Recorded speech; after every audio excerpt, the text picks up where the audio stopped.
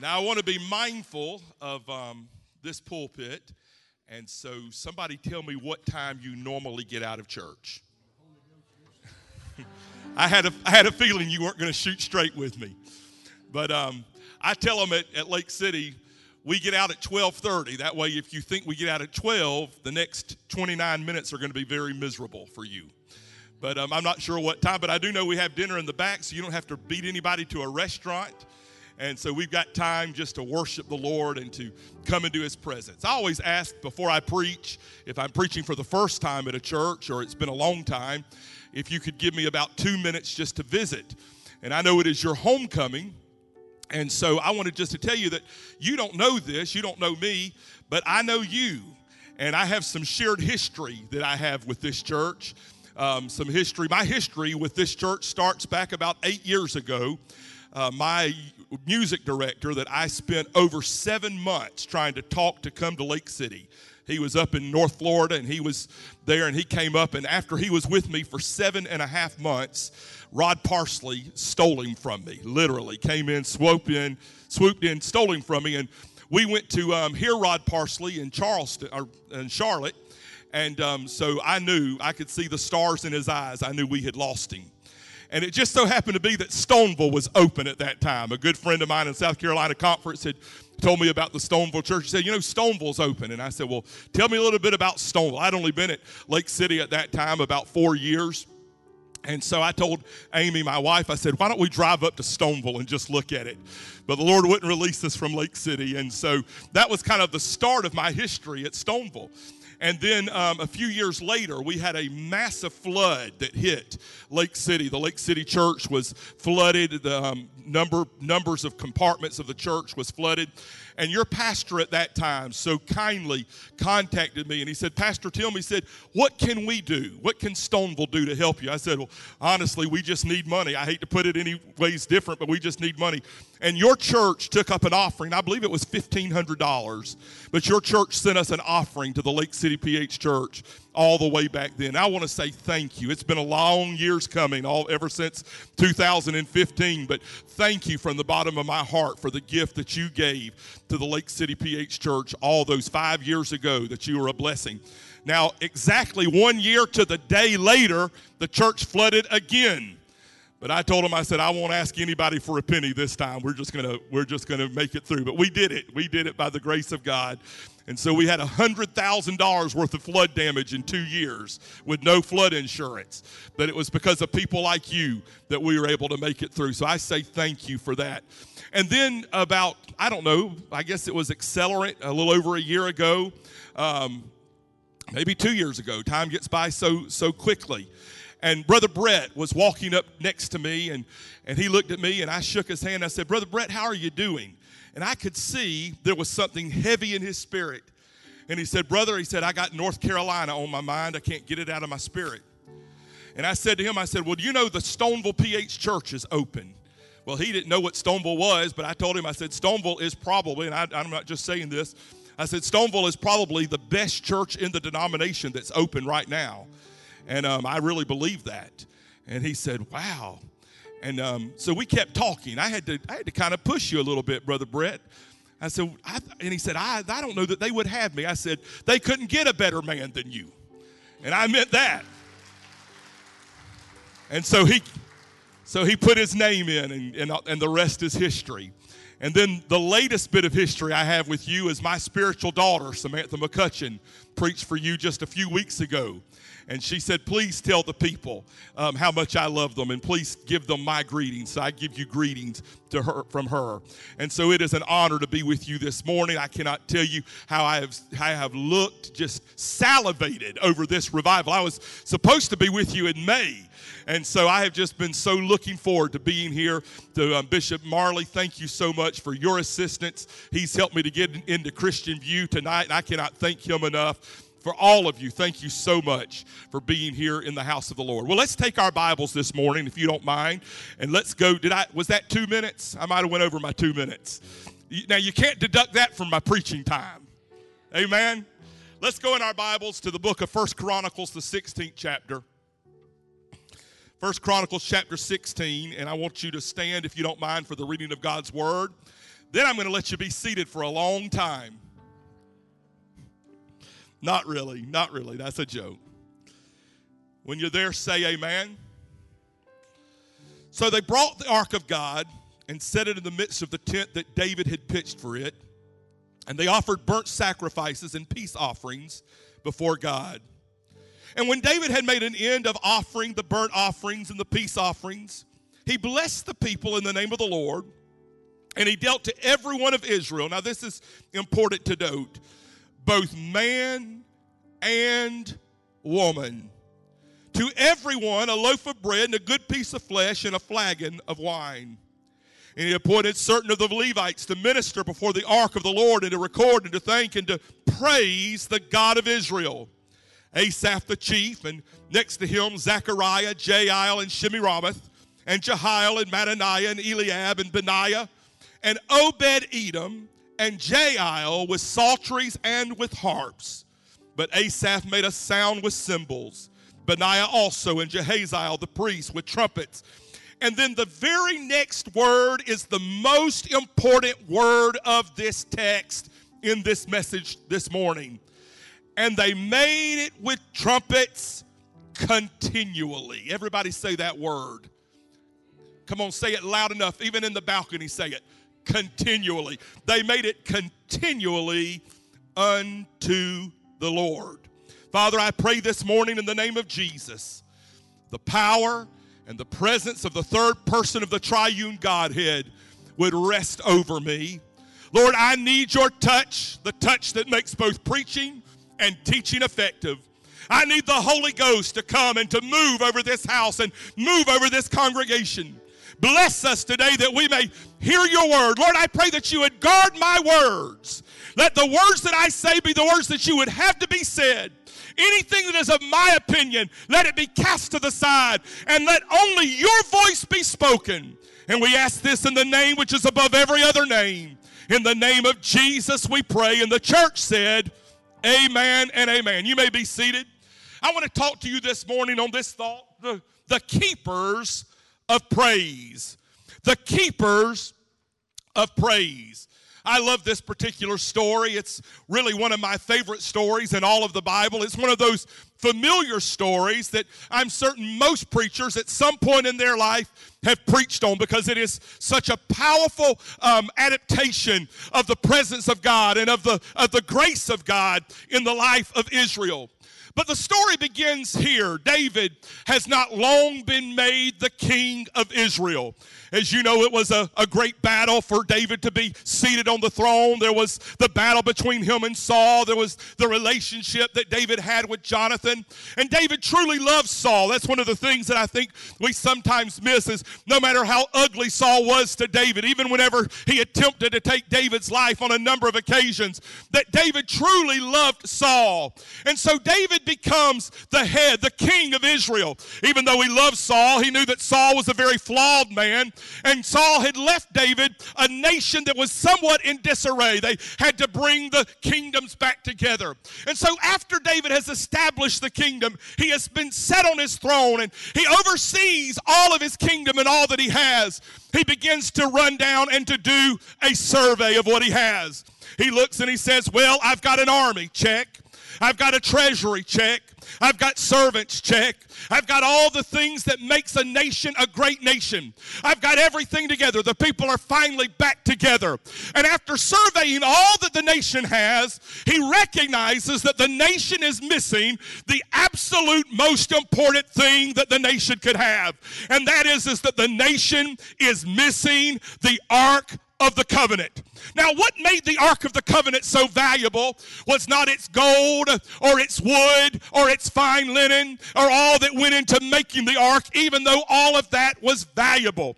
What made the Ark so valuable was not its historical significance, even though that was valuable. What made it so valuable was not its symbolism, even though that was valuable. What made the Ark of God so important to Israel is is the ark of God was the representation that the presence of God and the grace of God and the glory of God was among the people. And so David said, I cannot rule the nation of Israel without the presence of God. I want to tell you, maybe if you're watching by the internet or you'll be watching some other time, or maybe you're a young preacher in this house, or maybe an old preacher in this house, I want to tell you, preacher, you can do all kinds of things. You can have a great choir. You can have a great band. You can have great musicians. You can have great ushers. You can have Disney princesses in the back entertaining your children. But if you do not have the presence of God, then you are missing the absolute most essential thing in the church. In fact, without the presence of God, all the church is a social club that simply gives advice for how to make it through life. And so David said, I may have everything together, but I do not have God's presence. Now, here's a question I would like to ask. Is it possible for a church to lose the presence of God? Is it possible for a denomination to lose the presence of God? I am as classical Pentecostal as anyone has ever been. My great-grandmother was a member of the Church of God. My grandparents on both sides were members of the Church of God. I grew up in the Church of God. And then about 20 years ago, I broke ranks and joined the PH Church. My wife has been in the Pentecostal Holiness Church for 5 generations. My children are 6 generations in the Pentecostal Holiness Church. There are 5 generations in the Lake City Pentecostal Holiness Church. That's how far back our family goes. I love the Pentecostal Holiness Church. I love the Pentecostal movement. But can I tell you, I believe that we as a denomination and as local churches are on the brink of losing the absolute most powerful thing we have. We put so much focus on everything else but the presence of God.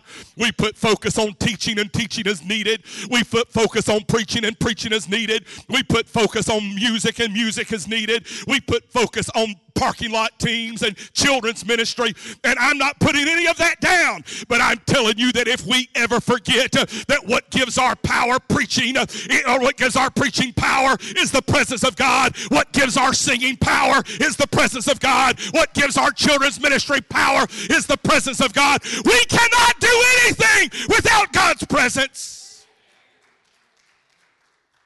How does a church lose the presence of God? I preached in a church in our conference a number of years ago, a large church, one of the largest churches in the conference, possibly one of the largest churches in the denomination. It was so dead that I walked out of that church and said, A, they'll probably never have me back, and B, if they asked me back, I wouldn't go. That's the truth. It was so dead. I could have preached. In fact, I have preached in the Methodist church, and the Methodist church was more lively than that PH church. And as I was walking out, my associate pastor was with me, and he heard somebody on their cell phone, and they said, "Ma, you should have been here tonight." They said, "This reminded us of this church 30 years ago." And I thought, my Lord, if it was this dead 30 years ago, I can't even imagine what it's like on a normal service. And I thought, how does a church go from being an on fire, Holy Ghost filled, power baptized church to this, whatever this is? I'm telling you, you could take the name PH off and put the name Presbyterian on, and it would have done it no injustice. But then I looked at 1 Chronicles 13 and verse 3. And the Bible talks about David when David gets ready to bring the ark in. And he says this in verse 3, and I believe this is the whole gambit of it right here. He said, "We have lost the ark," watch this, "because we did not inquire of it in the days of Saul." How does a church become dead? How does a church become lifeless? How does a church lose the presence and power of God? There is only one way it can happen. How does it happen to a denomination? Here's how it happens. Somebody quits asking about it. Somebody quits inquiring of it. I have pastored now as a senior pastor for 20 years. I've been in the ministry for 30. But as a senior pastor, I have now pastored for 20 years. May I tell you that in the 20 years I have pastored, only one person, only one has ever called my phone to say, "Preacher, where was God's presence Sunday? I didn't feel the presence of God Sunday like I normally feel. Preacher, what happened Sunday? Where was the presence of God this past Sunday?" I got a little offended. It was one of my older members. I got a little offended when he called and asked me. And when I hung up the phone, I thought, oh, God. Here's a man who's in his 80s, but his heart is longing to know the presence of God. He's tasted the richness of God's Spirit, and he does not want to go backwards. He only wants to go forward. But then this thought came to me. In the 20 years I have pastored, I bet I have received no less than 100 phone calls asking why the sound was so loud.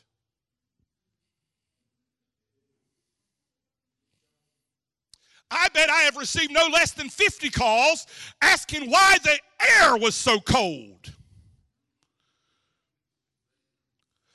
What I'm saying is, in 20 years of pastoring, I have received dozens and dozens and dozens of phone calls from people concerned about their comfort. Why was church not as comfortable as what I am used to it? Why was it not like I wanted? I didn't like that singing. I thought they sung too loud. Why was the lights turned down so low? Why were they up so high? Why were they singing out of the hymnal? Why were they singing off the wall? Why was it too cold? Why was it too hot? I've heard every single complaint there is, but only one time has anyone ever cared enough to say, where was God's presence in that service? How does a church lose the presence of God? People quit asking about it. Pastor, I normally sit on the platform. I do it for a couple of reasons. One, I grew up Church of God, and all the preachers sat on the platform. And so, kind of out of tradition, I waited all my young life to get to sit on the platform. And so I finally got to. But the main reason I sit on the platform is because the greatest role I have is not preacher. The greatest role I have is not administrator. The greatest job I have is not hospital visitation. The greatest role God has given me is watchman. It is my job to watch. And I made it up in my mind 20 years ago when I started pastoring, really longer than that, but when I started pastoring, I would not pastor a dead church. I told my children, I've got a 10-year-old, an 8-year-old, and a 6-year-old. I've told them all three. I promise you, you will grow up in an on-fire Pentecostal church. If there's only 50 of us there, I'd rather be in a church of 50 where the power and presence of God is than one of 500 where it's dead as a doornail. And I'm not just saying that, my friend. There is nothing worth my children's souls, and there is nothing worth their experience with God. And so I made it up in my mind, whether there's a handful or hundreds, I'm going to pastor a church where the power and the presence of God is known, where the gifts of the Spirit are in demonstration, where the Holy Ghost moves, and people praise and worship the Lord. Clap your hands and give him praise in this house today.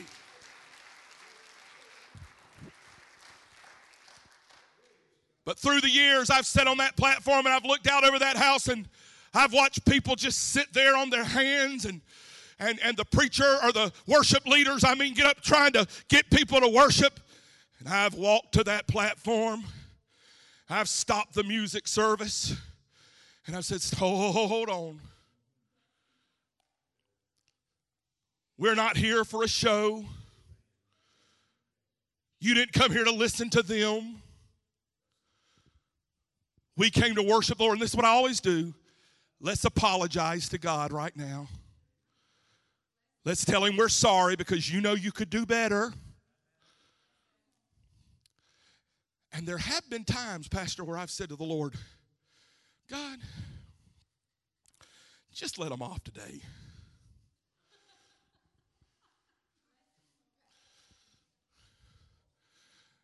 They don't want to worship.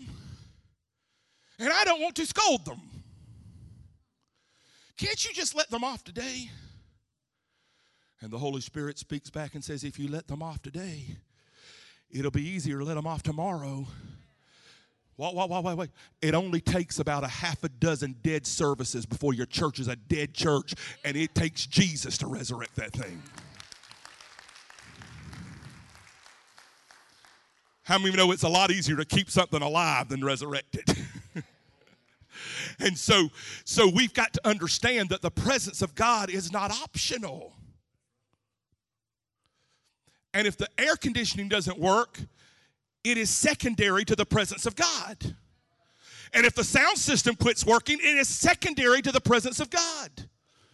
And if we have to vacate the building, it is secondary. What I'm saying is everything is secondary to God's presence. How do you lose it? Quit asking about it.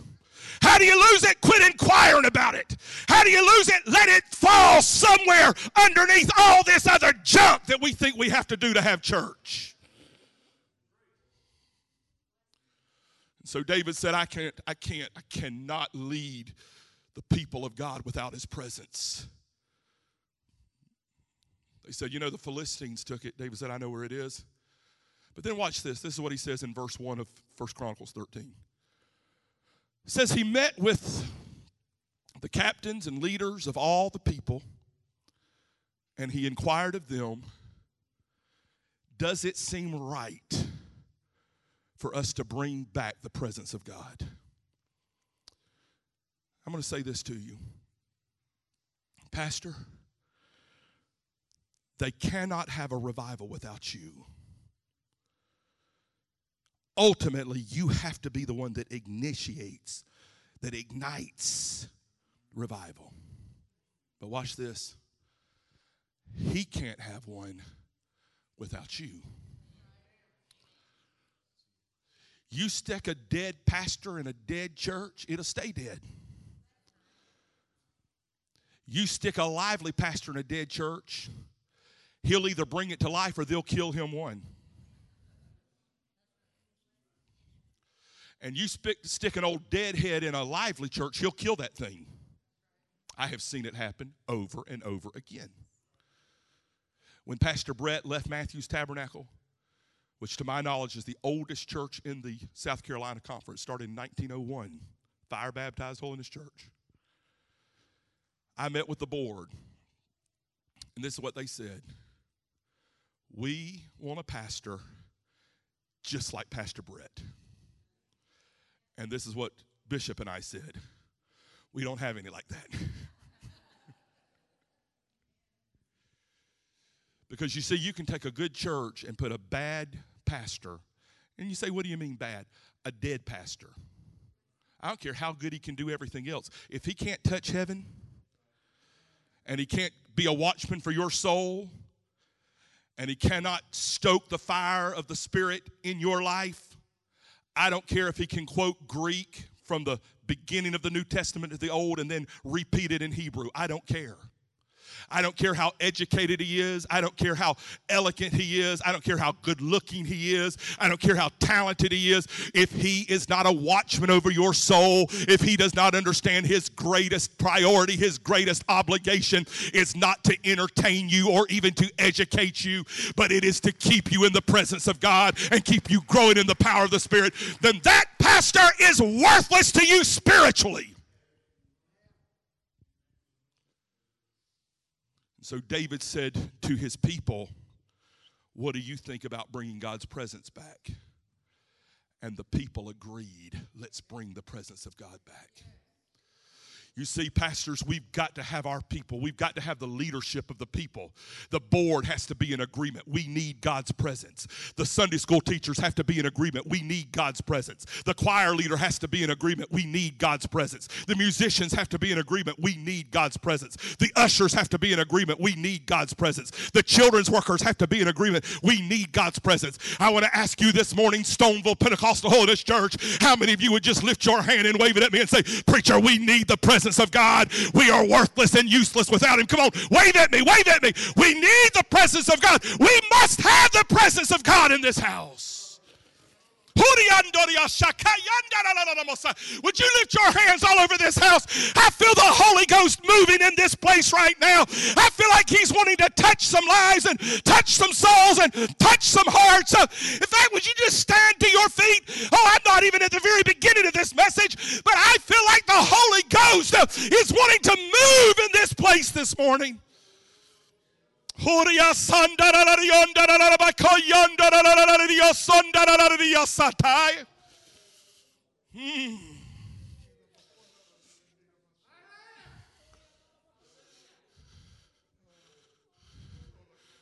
Let the Holy Ghost from heaven fall on me.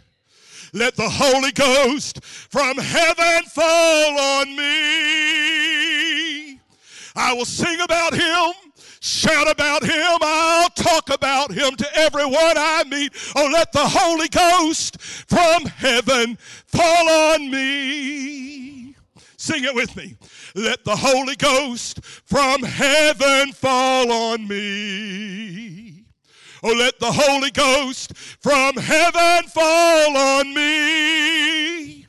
I will sing about him, shout about him, I'll talk about him to everyone I meet. Oh, let the Holy Ghost from heaven fall on me. Oh, let the Holy Ghost from heaven fall on me. Oh, let the Holy Ghost from heaven fall on me.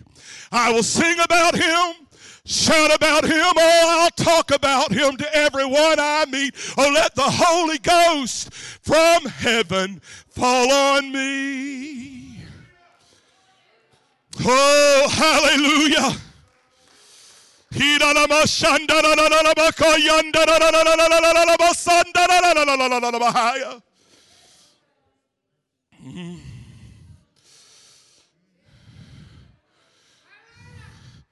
Now, if you desire this gift from heaven, God's word tells you how to have it. You must pray and believe this promise is for you.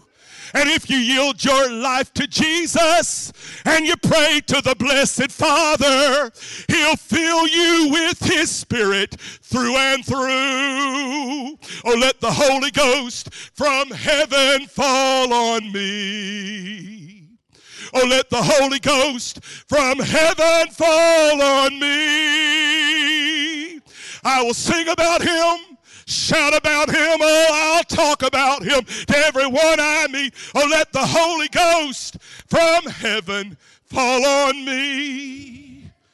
I want everybody in this house who says, I want nothing more than the Holy Ghost from heaven to fall in my life and fall in my heart and fall in my family and fall in this church, would you leave your pew and come stand, and let's just come stand together. If you want to stand 6 feet apart, that's fine. Whatever you want to do. If we have to line these altars or line these aisles, let's come together and say to God, I want the Holy Ghost. Heaven, fall on me. Let the Holy Ghost from heaven fall on me. Well, I sing about him, shout about him, I'll talk about him to everyone I meet. And let the Holy Ghost from heaven fall on me. Let the Holy Ghost from heaven fall on me. Come on, don't let it be a song, let it be a prayer. Let the Holy Ghost from heaven fall on me. I'll sing about him, shout about him, I'll talk about him to everyone I meet. Let the Holy Ghost from heaven fall on me. Oh, let the Holy Ghost from heaven fall on me.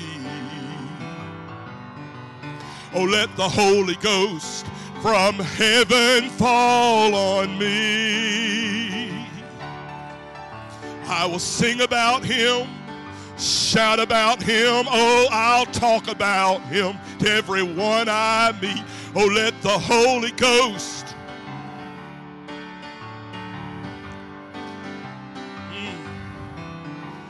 desire this gift from heaven. Oh, yes. God's word tells you how to have it. You must believe it. This promise is for you. As you yield your life to Jesus and you pray to the Holy Father, he'll fill you with his Spirit through and through. Oh, let the Holy Ghost from heaven fall on me. Oh, let the Holy Ghost heaven fall on me. I'll sing about him, shout about him, talk about him to everyone I meet. Oh, let the Holy Ghost heaven fall on me. All right, everyone, I want everyone to look at me. Look at me for a second. If you're in the Spirit, stay in the Spirit, but look at me. I have come here this week not to tell you anything new. I'm not a new preacher. I don't know anything new. I'm not going to bedazzle you with great new information. But I've come here for one purpose. I've come here to remind you of who you are. I've come to remind you that you are the Stoneville Pentecostal Holiness Church and that you are empowered and infused with the very life of heaven. I had a pastor that was preaching for me last week. He was my pastor when I was 12 years old. And he told the story of going to pick up T.L. Lowry. How many of you know who T.L. Lowry is? Only a few of you. T.L. Lowry is probably one of the greatest, most spiritual giants of the last century, and even into this century. T.L. he had to pick him up in Dallas and take him to Bonham, Texas, and he said that him and T.L. were talking, and he said, all of a sudden, Brother Lowry said, Ernie, I need to spend some time with the Lord. He said he wasn't loud, Brother Marley. He said he just put his hands like that, and he said he started praying in tongues. He said he prayed in tongues all the way back to Bonham, Texas. Brother Brown said to him, he said, Brother Lowry, he said, how do you just start praying in tongues like that? He said, Ernie, I got to force myself to speak in English.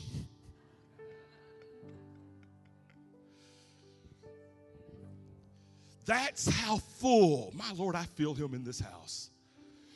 That's how full of the Holy Ghost that God wants us to be, where we have to force ourselves to speak in English. Because if I let it go, it just goes. It just flows. I may talk a little bit more about that this week, but I believe the church, the Pentecostal church, is under the greatest attack it's ever been under since the early days of our movement. And where the devil has put his guns is on tongues. He wants the church to quit speaking in tongues. He wants the church to quit praying in the Holy Ghost. He wants the church to sink backward. And I'm telling you, church, we can't do it. Time is too close to the end. And it is too important that we are engaged in the Spirit like we have never been engaged in the Spirit. I'm telling you, in the next upcoming months, maybe years, but certainly within the next couple of years, people are going to come through those doors that are so full of demons, all the psychology in the world is not going to help them. They're going to be bound in every sense of the word. And God is getting ready to release His Spirit onto those who want His Spirit. That we're going to speak to the demon-possessed and oppressed, and they're going to be set free. People are going to get up out of wheelchairs and run again. Blinded eyes are going to be opened. All the miracles of the book of Acts we are going to see, but most of the Pentecostal world will miss it. Because we're too busy being like everybody else, fitting in with everybody else, and too worried about putting people on a pew. Too worried about putting people. Say, you mean you don't want to? I want to pastor a big church. But it's not about people in the pew. It's about the Spirit in the heart. And if our focus is just about filling up seats, we're going to miss the greater thing that God wants to do. You remember this. You remember this. That New Testament church started with 500. But the 500 couldn't handle what God had for them. He purposely brought it down to 120. Can you imagine the depression? I can only imagine, Bishop, the depression that pastor had to have had when you go down in a week's time from 500 to 120. But with that 120, he shook it, and the purity of the church rose up, and he said, now I'm going to fill you with the Holy Ghost. And then I'm going to add 3,000 to you today. And then I'm going to add to you every day, such as should be saved. And I'm going to keep on adding, and I'm going to keep on adding, and I'm going to keep on adding until finally they're going to say of you, who are these that turned the world upside down? Why is the church today, listen to me, why is the church today got bigger churches than we've ever had, mammoth churches that have 10, 20, 30,000 people in them or more, and America is more liberal than it's ever been? And part of those that are in the church support same-sex marriage, abortion, and everything else that we have stood against. And if you dare say something, they start labeling you a Pharisee and telling you your judgment. I'm going to tell you something. They would not have survived the New Testament. They wouldn't have done it. It just wouldn't have happened. And New Testament, listen to this. They won't survive New Testament Christianity no more than they would have 2,000. It has not changed. It has not changed. It is the same as it was 2,000 years ago. The church world has changed, but it has not changed. And so God has to refine us to a place that the only thing we really are concerned about is the presence of God. Is His presence in the house? Is His presence living in me? Is His presence moving in me? Are my children in His presence? Father, I lift the Stoneville PH Church before you today. God, you know, I spent a lot of time preparing to preach, and 45% of it I didn't even touch. I'm blaming you for that.